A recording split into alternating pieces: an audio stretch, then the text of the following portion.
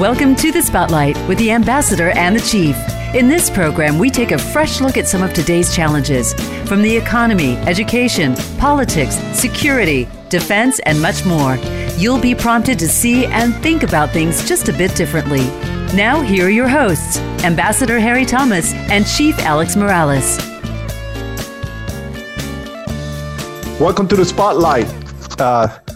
We are your hosts, Harry Thomas, former ambassador. And I am Alex Morales, the Chief. Harry, who do we have today, please? Today we have Congressman-Elect Mondaire Jones from New York, who is the newest elected Democrat to Congress. Welcome, sir. Thanks for having me. I'm so excited to be with you today. And we are at the end of the first installment of new member orientation. And it has been quite a surreal experience. It seemed like just the other day, I never imagined that I could be in Congress, and here we are. Well, we congratulate you, and actually, I'll have to say there, your grandmother will be stoked. So you are the American dream, sir. Thank you. I see you've seen my first digital ad, my first campaign ad from approximately November of 2019, where at the very end they said, "How would your grandmother feel if you were to win this election?" And a year later, my grandmother is indeed stoked, like I said a year ago. That's awesome. Well, that is awesome. And grandmother and mom did a great job. So please tell our listeners about our newest congressperson. Well, I so appreciate the opportunity. My story is quintessentially that of the American dream. I grew up in Section 8 housing and on food stamps, and I was raised by a young single mom who, like so many incredible women throughout my district, which includes parts of Westchester County and all of Rockland County, and like so many incredible women all throughout this country, still had to work multiple jobs just to put food on the table for us, even while receiving government assistance. And it's why I say that I'm in Congress, because for me, policy is personal. You know, the fight for a $15 minimum wage at the federal level is one that is personal for me, because I know it's a need that exists based on my firsthand experience. And of course, my mom got help raising me from my grandparents. My grandfather was a janitor, and my grandmother cleaned homes. And when daycare was too expensive, she took me to work with her. So when people like Elizabeth Warren at the DNC convention talk about investing in childcare as infrastructure, that's a need I know to exist, and a fight I want to join when I get sworn in a month from today, based on not wanting any kid to have to go through what I went through when I was growing up. Wow. It is amazing to hear your story, because it really, really represents the American dream. When if you push hard, anything's possible, and that is amazing, sir. Can you please tell us about what work those rising leaders do? Yeah, so I am proud to have co-founded with some good friends from college a nonprofit organization called Rising Leaders.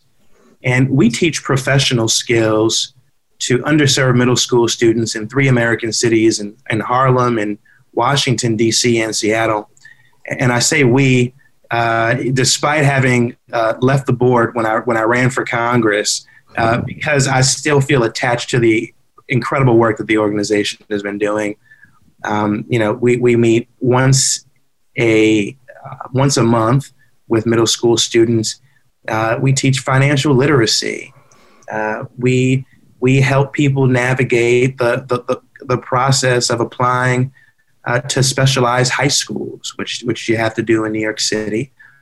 And we teach professional skills like how to do your elevator speech, your elevator pitch, and we have job fairs. It's a tremendous experience. We teach entrepreneurship, problem solving. These are really substantive seminars that you don't get in the normal course of attending middle school, typically.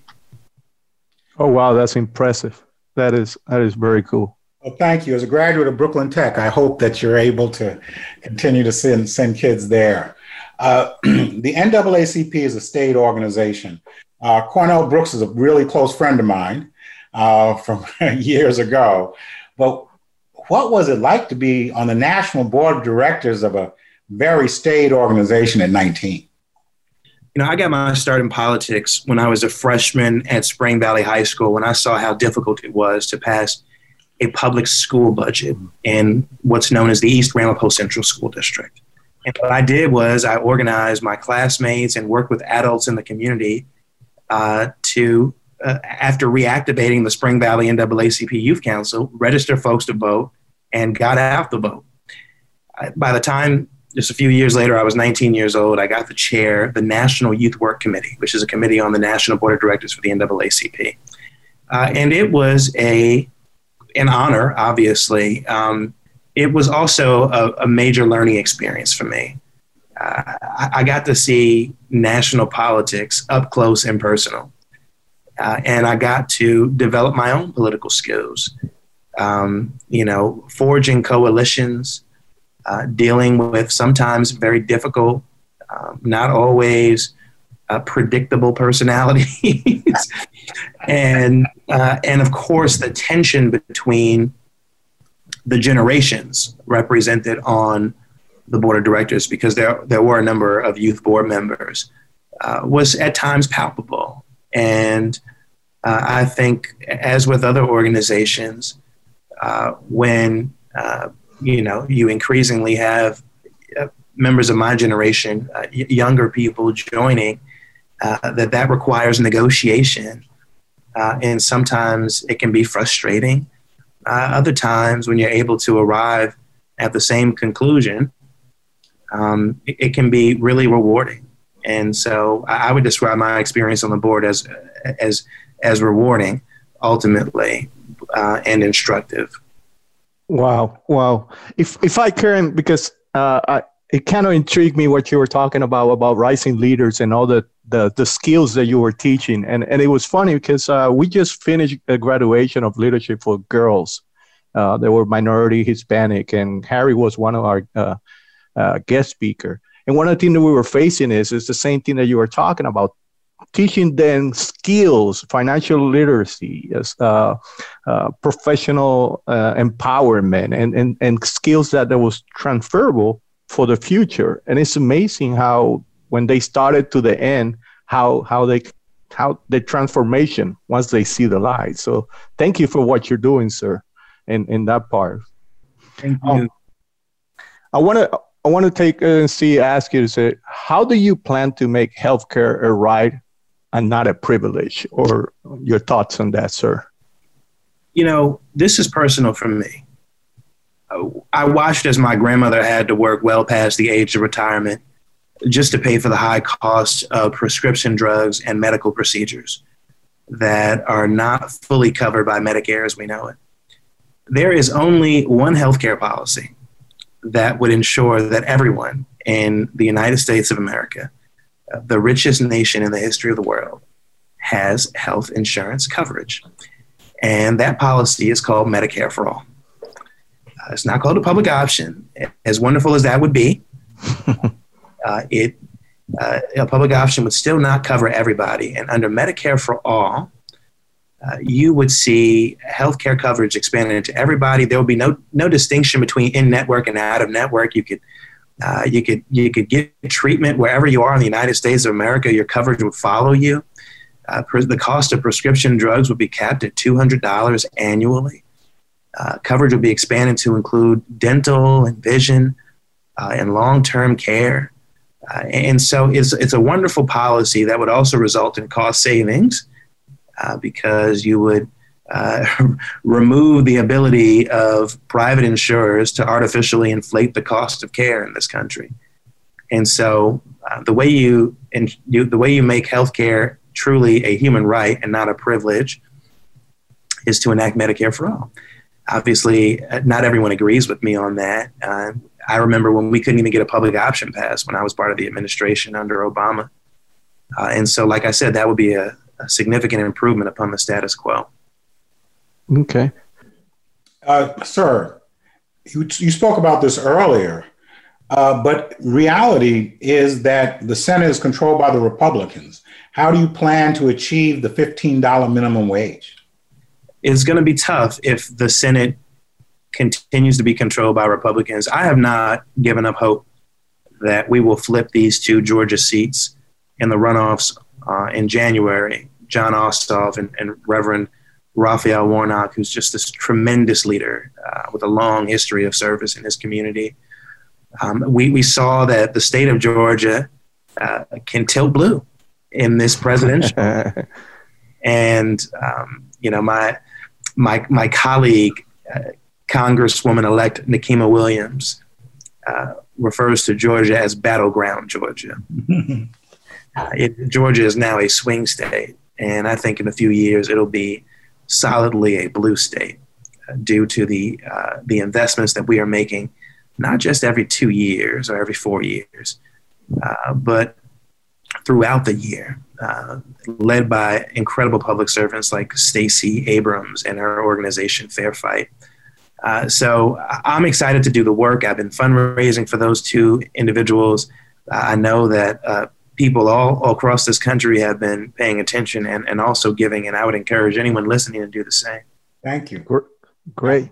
Question, like $15 an hour, do you think that's enough? Sometimes I said that, with the cost of living rising and bringing, and especially in New York. I mean, you probably know more than I about New York, but $15, I think in New York don't go that far either. What do you think? It doesn't, and it doesn't go far enough in my district either, and which is one of the most expensive places to live in the country, in Westchester and in Rockland counties.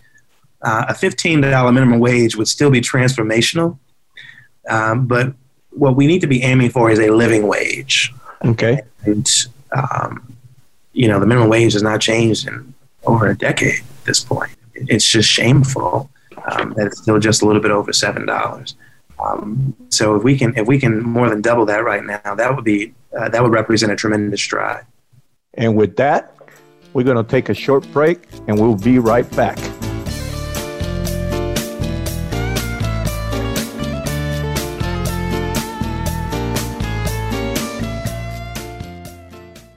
Have you become a member yet? Sign up now to become a member of Voice America. It's always free and easy. Plus, you get to take advantage of some great member benefits. Get unlimited access to millions of hours of on-demand content across all of our channels. Keep track of your favorite episodes, shows, and hosts in your own customizable library. Find out what shows you might be interested in based on your favorites. Plus, you get insider access with our newsletter. Membership gives you more. Sign up at voiceamerica.com and click register at the top right. Are you finding your frequency? It can be described as that space between failure and success. It's the future of digital media. It's finding your voice. It's engaging topics, content, and ideas.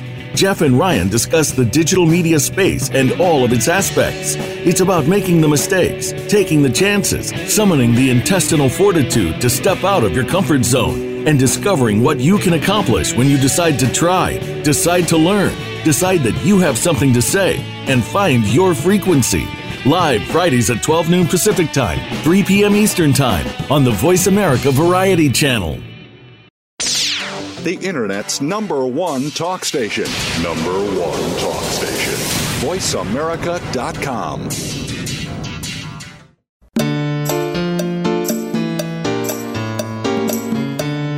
You are listening to The Spotlight with the Ambassador and the Chief. If you have a question or a comment about the program, drop us a line via email to support@dbaeecsolutions.com. Again, that's support@dbaeecsolutions.com. Now back to the Spotlight. Welcome back to the Spotlight. Thank you. I appreciate the opportunity. Great. Congressman-elect, as a small business owner myself, right, I always, this has been a little bit of an ease, the pandemic and, and all this in the economy. COVID-19 has harmed small business in your district. The stimulus package is installed. How can you help them?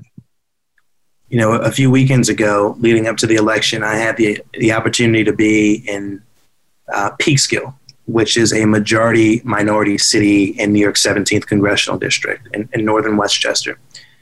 And I met with this incredible woman who is the owner of a beauty salon, who told me that she had not been able to pay rent for 7 consecutive months. Oh, wow. The PPP program has been a failure as it concerns small businesses in particular.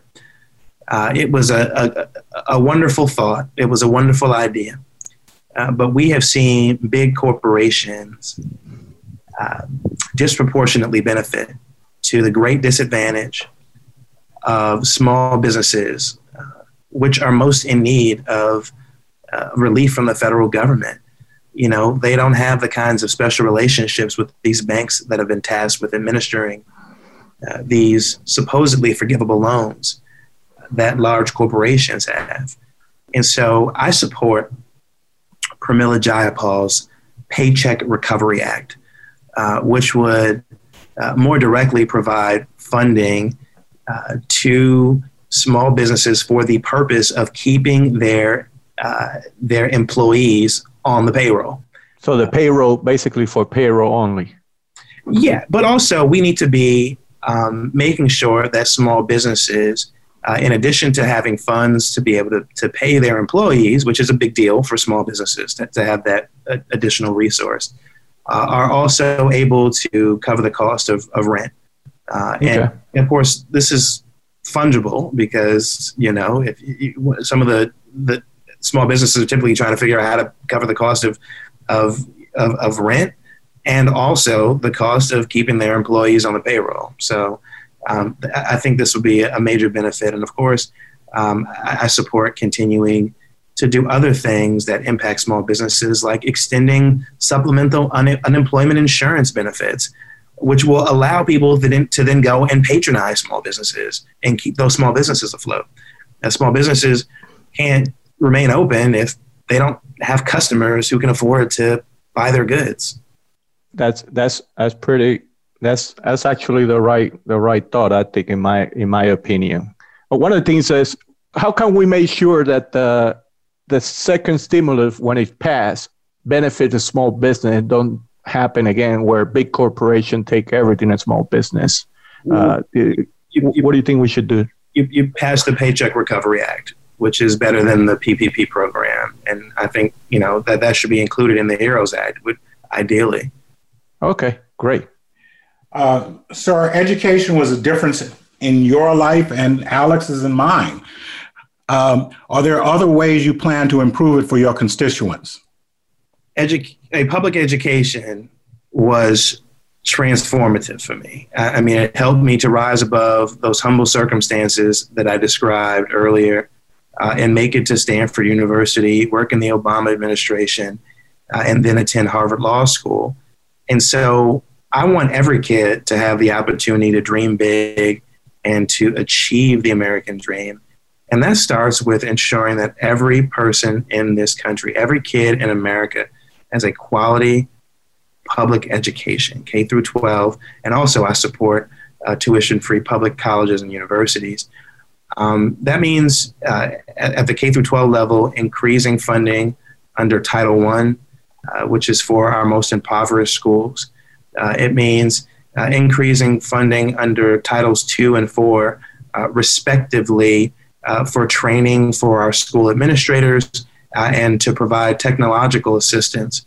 We are expecting people to distance learn right now, but many schools, including in my district, in the school district where I attended school, K through 12, don't have laptops or even internet access at home for these students, which is something we just used to take for granted or have historically taken for granted in the modern era. Thank you for that. Of course, as a Columbia graduate and a Yale senior fellow, Stanford and Harvard, not where we are today, but that's okay. Everybody makes mistakes in their lives, and you're improving now. Thank you. Do you think that the court will overturn Obergefell? So the Obergefell decision was a Supreme Court decision that finally recognized marriage equality. It is something that directly impacts me as a member of the LGBTQ community. I'd like to marry the person I love at some point. And so now that we have a 6-3 hyper-partisan conservative majority on the Supreme Court of the United States, and a majority of Supreme Court justices would not have voted in the majority of that Obergefell decision, it is a really scary thought. If you care about the rights, the civil rights and civil liberties of the LGBTQ community in this country, as I do, I'm part of a community that has to wait every June to see whether the Supreme Court will extend rights to me that I should have gotten a long time ago or take away those rights. And so, I don't know the answer to whether the Supreme Court will do that, will overturn marriage equality. But the fact that we're even considering it as a possibility means that we have to expand the size of the Supreme Court to unrig our democracy and to ensure that we have a balance on that institution. Well, thank you for that important answer. We have seen the Black church evolve, the Black community, the Latinx community in this, and we sincerely believe you should be able to marry whomever you love. Alex, I'll let you take the last question, and then I will thank the congressperson. Awesome. Who are your favorite science fiction authors, sir? My favorite sci-fi authors are Stephen King, and Christopher Pike. Yeah, when I was, growing up, I used to read Christopher Pike novels, which oftentimes were science fiction, though not always. And they were young adult novels. And I used to want to be a sci-fi writer myself. I used to just sit at my computer and write novel-length stories, and just love the genre. Still love sci-fi movies, and hope to one day get back to doing some sci-fi writing. That is great. Well, the Ambassador-in-Chief would like to thank you and congratulate you, your grandmother, and your mother on this wonderful achievement that we know is only possible despite the many challenges we face in our nation. Happy Thanksgiving to you and your constituents, and we hope to have you back again. Thank you so much. I really appreciate it, and I look forward to it.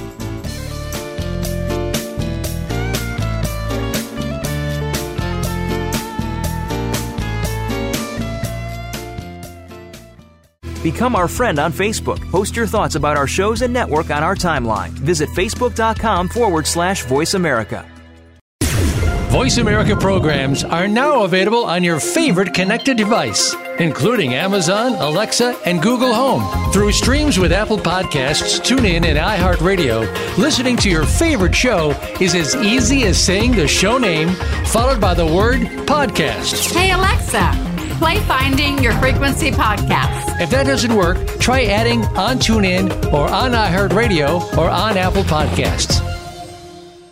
Tune in every Friday to get your weekend kickoff early. Join the legendary G. Keith Alexander for What's Hot Harlem America. The flagship show of the new Harlem America Digital Network has something for everyone. From the latest in entertainment to empowerment, health and wellness, and more, we'll bring you a variety of fresh viewpoints, voices, and ideas. What's Hot Harlem America with G. Keith Alexander can be heard every Friday at 1 p.m. in New York and 10 a.m. Pacific Time on the Voice America Variety Channel. Streaming live, the leader in Internet talk radio, voiceamerica.com.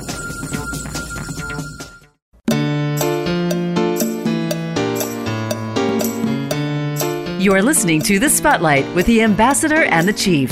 If you have a question or a comment about the program, drop us a line via email to support@dbaeecsolutions.com. Again, that's support@dbaeecsolutions.com. Now back to The Spotlight. Welcome to the Spotlight. We are your hosts, Ambassador Harry Thomas. And I'm the Chief, Alex Morales. Harry, who we have right now following out? Today we have Rear Admiral Michael Smith, head of the National Security Leaders for Biden, who had a distinguished naval career serving our nation and is working with several nonprofit organizations, but most interestingly is his work with President-elect Biden's campaign. Welcome to the show, Admiral. How are you doing today? Thank you for taking your time. I'm doing great. Thank you for having me. It's just nice to be here. Awesome. Well, sir, can you please tell us a little bit about yourself, please? I retired as a Navy Rear Admiral. Like the ambassador said, I was my last command. I commanded an aircraft carrier strike group out of Bremerton, Washington. I did a lot of strategy work in the Navy. Some of my most memorable jobs, I worked as running a small think tank for the chairman of the Joint Chiefs of Staff before I made Admiral. And just had a great time. When I retired, I founded a nonprofit national security think tank in D.C. Awesome. That's great. Sir, tell us about the National Security Leaders for Biden. Well, it's a group of about 1,000 members and volunteers. What it is we have retired admirals and generals and senior enlisted. Then we have senior spouses, and we have national security leaders. So these are senior folks who were either senior executives or foreign service executives or political appointees at the senior level. And it's Republicans, it's Democrats, it's independents. We all came together to do what we could to make sure that President-elect Biden won the election. Great. Sir, why did you decide to create that organization? If you could share it with us. You know, I felt that there was really a need to be able to counter the narrative that the Republican Party, and in particular Donald Trump, was putting out there, that for some reason he captured patriotism, that somehow he reflected the real interests in national security. And if you voted against him, somehow you were voting against America. And I knew that there were many national security leaders that just absolutely disagreed and themselves had very distinguished careers defending our country, representing our country overseas. Many of them were ambassadors. And I felt they needed a voice to advocate for Joe Biden.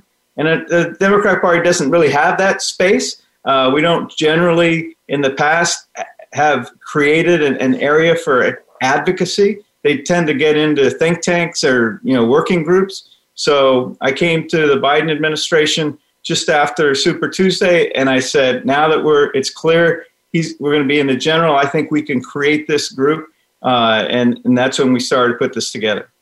Awesome. Sir, one of the things we're really worried about is the transition. Can you please explain to our listeners why this lack of a transition is harmful to our country? This is absolutely ludicrous. I mean, the longer we delay the ability of the incoming administration to sit down and talk to the folks that are there today, the more we endanger our national security. And that's where I'm coming from. But I also look at national security much broadly. I think much broader than perhaps we did 4 years ago. Now that we've all learned the impact of a pandemic. So, the response to COVID, I would include in there, and understanding just a wide range of topics and what relationships are going, what's the plan for COVID distribution, and what are the challenges they've already foreseen, and what are the relationships they have, and all the way to national security and intelligence. And I think that there's no doubt that President Biden's team is amazing. If you take a look at who they put on their transition team and who they have ready to go, these are folks that are real professionals, real experts. They did this for, at least the 8 years of the Obama administration. But a lot of stuff has happened in the last 4 years. A lot of relationships with the key allies have, in this case, probably deteriorated, and really understanding where we are so that we don't have a 9/11 occur. The 9/11 Commission specifically pointed at this and said, the inability to have that detailed and deep transition between the outgoing Clinton administration and incoming Bush administration contributed to the challenges that ultimately resulted in 9/11. And we don't want it. We can't repeat the same problems. So there are so many issues that, it's one thing. I don't have a problem personally with President Trump wanting to take whatever legal actions he wants. That's his right. But you don't hold up the transition. Let them start. If suddenly you find out it's different, take care of it later. But don't have a tantrum and prevent people from even talking, because at the end of the day, we're all Americans. And somebody's going to be the president at the end of June. And right now it appears to be President-elect Biden. If he's successful and changes it, okay. But don't stop the process. To me, it's just ridiculous. It is amazing because as you may know, you and Harry, Ambassador Thomas, and myself, we sat abroad. And we serve in different countries where we thought we considered them third world country, and here we are, kind of facing the same challenges that we saw abroad. Saying that, you mentioned about our allies and partners, and what kind of message you think this sent to the international community? Well, I think that the Trump administration, up until the election, I would have told you, and I advocated this often during the campaign, that the Trump administration has undermined our relationships with so many of our strongest partners and our key allies. And it was just the way that this administration, made friends with the worst of the leaders and pushed away our friends. I thought it couldn't get any worse. But this is an embarrassment. I mean, this is, we're the ones that, you've seen the articles. If this were occurring in some other country, our State Department would be pointing this out. Like, it can't be. I mean, I saw the Jimmy Carter's Foundation, which goes and observes every other country, all these unstable countries' elections, for the first time ever, is monitoring the Georgia election results. I mean, this is crazy. This is not how America, as a leader of the free world, should be acting. Thank you, sir. Our retired flag officers, including Admiral Stavridis, have criticized Acting Secretary of Defense Miller's appointments. What are your thoughts? My biggest concern is, why did this happen? And I can't answer that. But there's a potential for this to be very dangerous.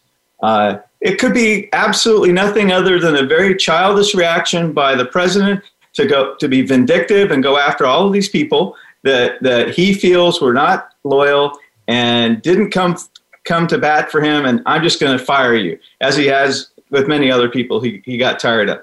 If that's all it is, well, it's yet another embarrassment, but we can live with that. But it has the potential, again, adding to this turmoil and this process between the election and the inauguration, just to add more uncertainty. But if it's nefarious, and if he's done this intentionally so that he can implement practices and policies that he knows everybody else would have, his civilian leadership otherwise would have prevented or certainly pushed back on, then I'm more concerned. And then it has potential to be really dangerous. So we just have to see what happens. My group is sort of tracking that and making sure that, hey, if something really dangerous starts to arise, the American people need to see this. Wow. But I think you probably have my same feeling, that I have faith that our military is sworn to the Constitution and it will not put themselves to something nefarious. I truly believe that now. What do you think? Absolutely. I believe without a doubt the Joint Chiefs of Staff, like the chairman said, their oath is to the Constitution. And with that, we'll go take a short break and we'll be right back.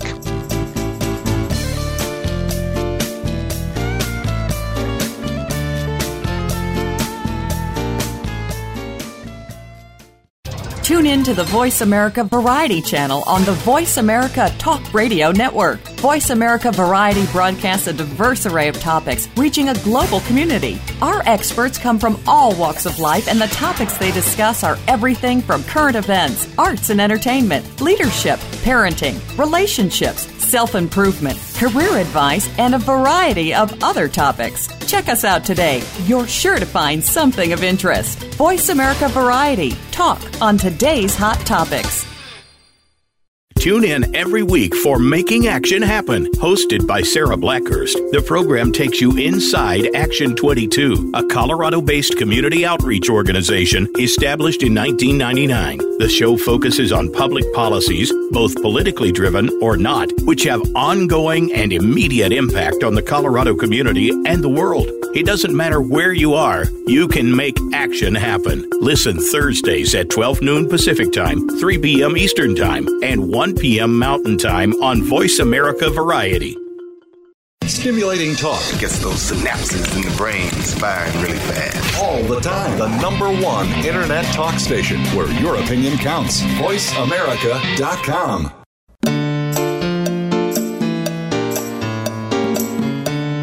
You are listening to The Spotlight with the Ambassador and the Chief. If you have a question or a comment about the program, drop us a line via email to support@dbaeecsolutions.com.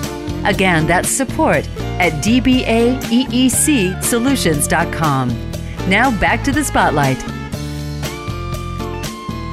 We're back in the Spotlight with Rear Admiral Michael Smith. Admiral, why are you a 1,000+ member and volunteer focusing now? To tell you the truth, I thought we'd be done. But now that this delay is going on, I think our focus is on a couple of things. Ultimately, where we have, I believe, an expertise on is proper use of the military, and then what could go wrong now that you've replaced so many leaders in DOD. So we're monitoring that.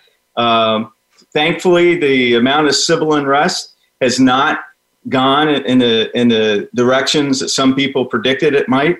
I think that there's absolutely nothing wrong with the Trump supporters protesting. That's their right as well, and they have a right to go out there. Luckily, there haven't been a lot of clashes, so I think that we haven't really had to get involved in that area. So what we now are doing is we're transitioning to, look, enough's enough.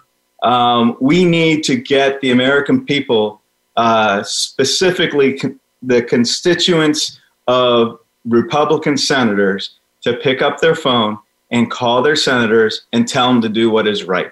So we're starting an op-ed campaign to focus on those states and to send the message that these senators, which we all know love our country just as much as anybody else, and they are in a very precarious situation with this president because 70 million people voted for him. So clearly he's a very powerful man in their party.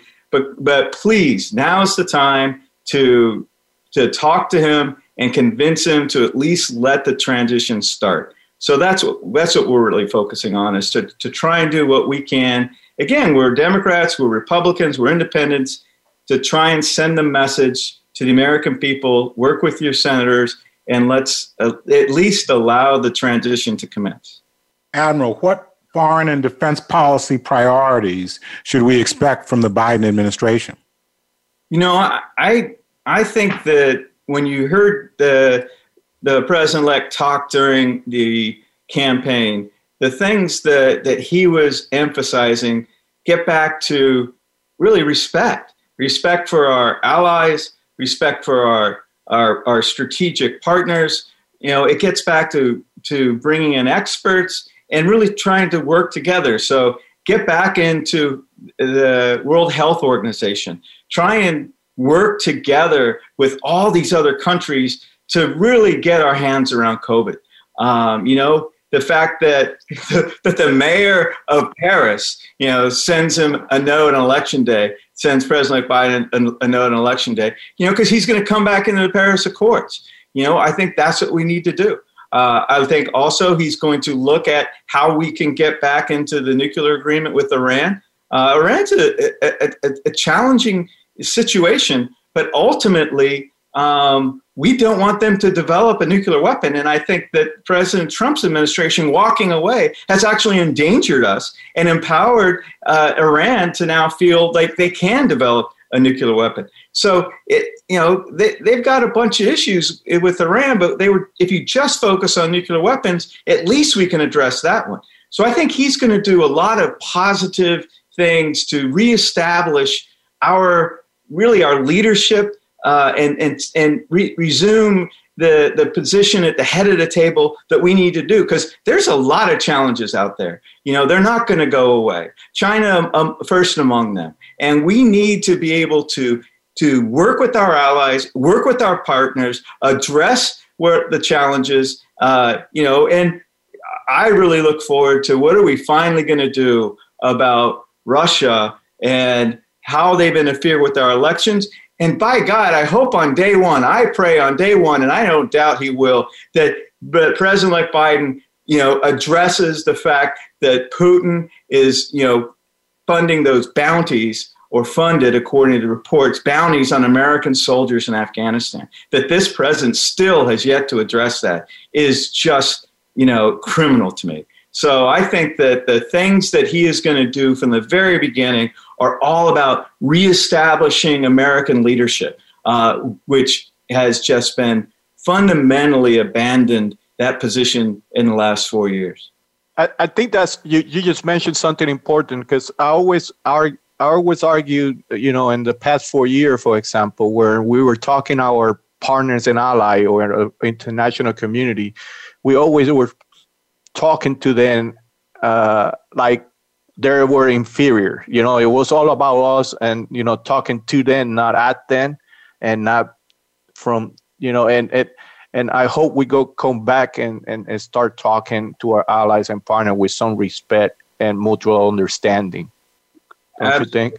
Yeah, absolutely. I mean, all of it, it's part of the military experience, right? Every single individual provides value.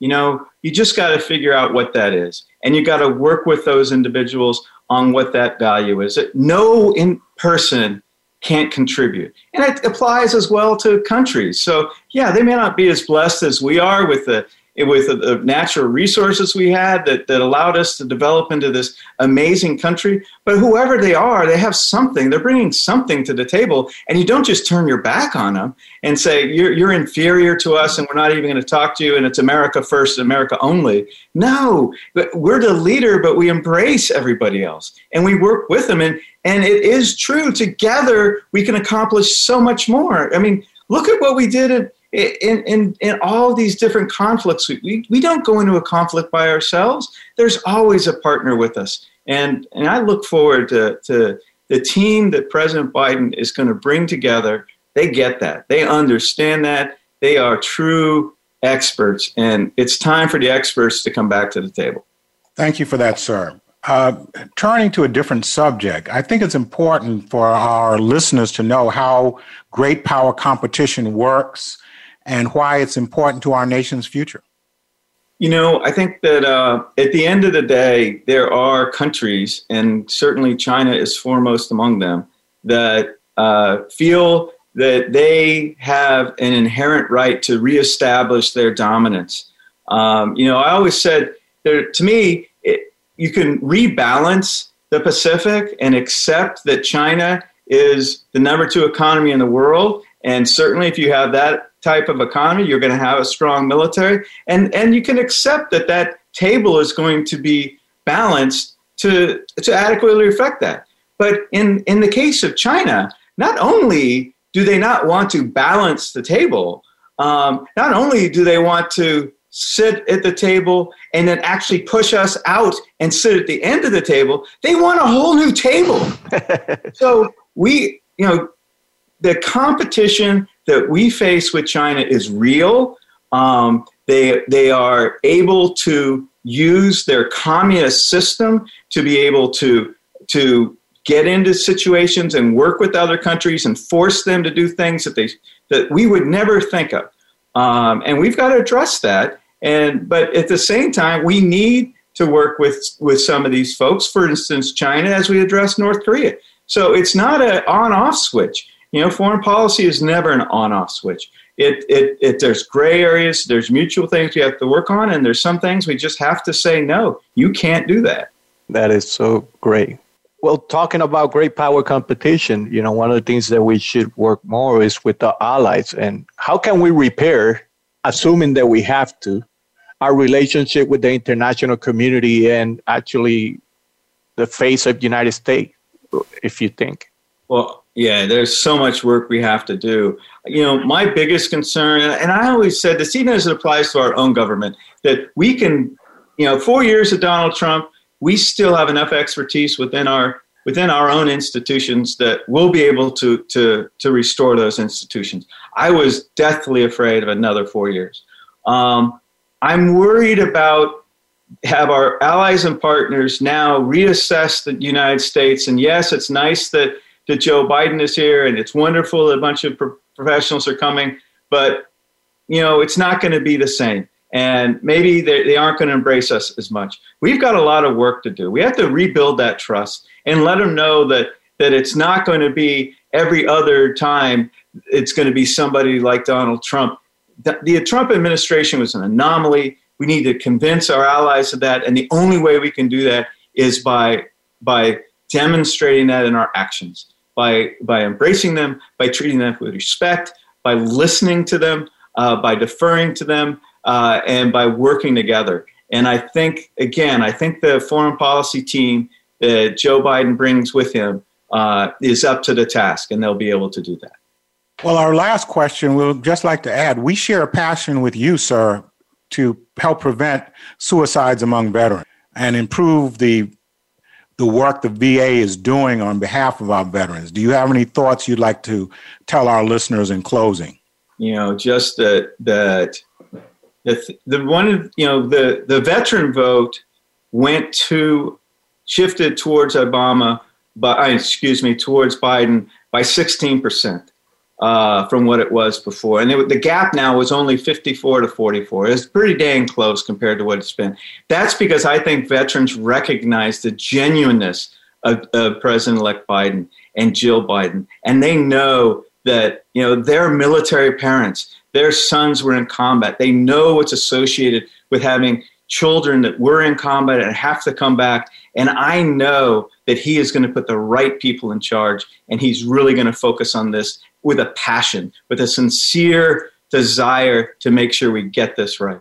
Thank you, sir, for joining us. Happy Thanksgiving to you and your family. I'll let Alex have the last word. Sir, thank you so much for your time. And with that, we appreciate everything you're doing for your country. We hope that you have a great Thanksgiving. And again, thank you. Thank you so much. Happy Thanksgiving to both of you and your families as well. Thank you, sir. It was The Spotlight with Rear Admiral Smith. Thank you very much.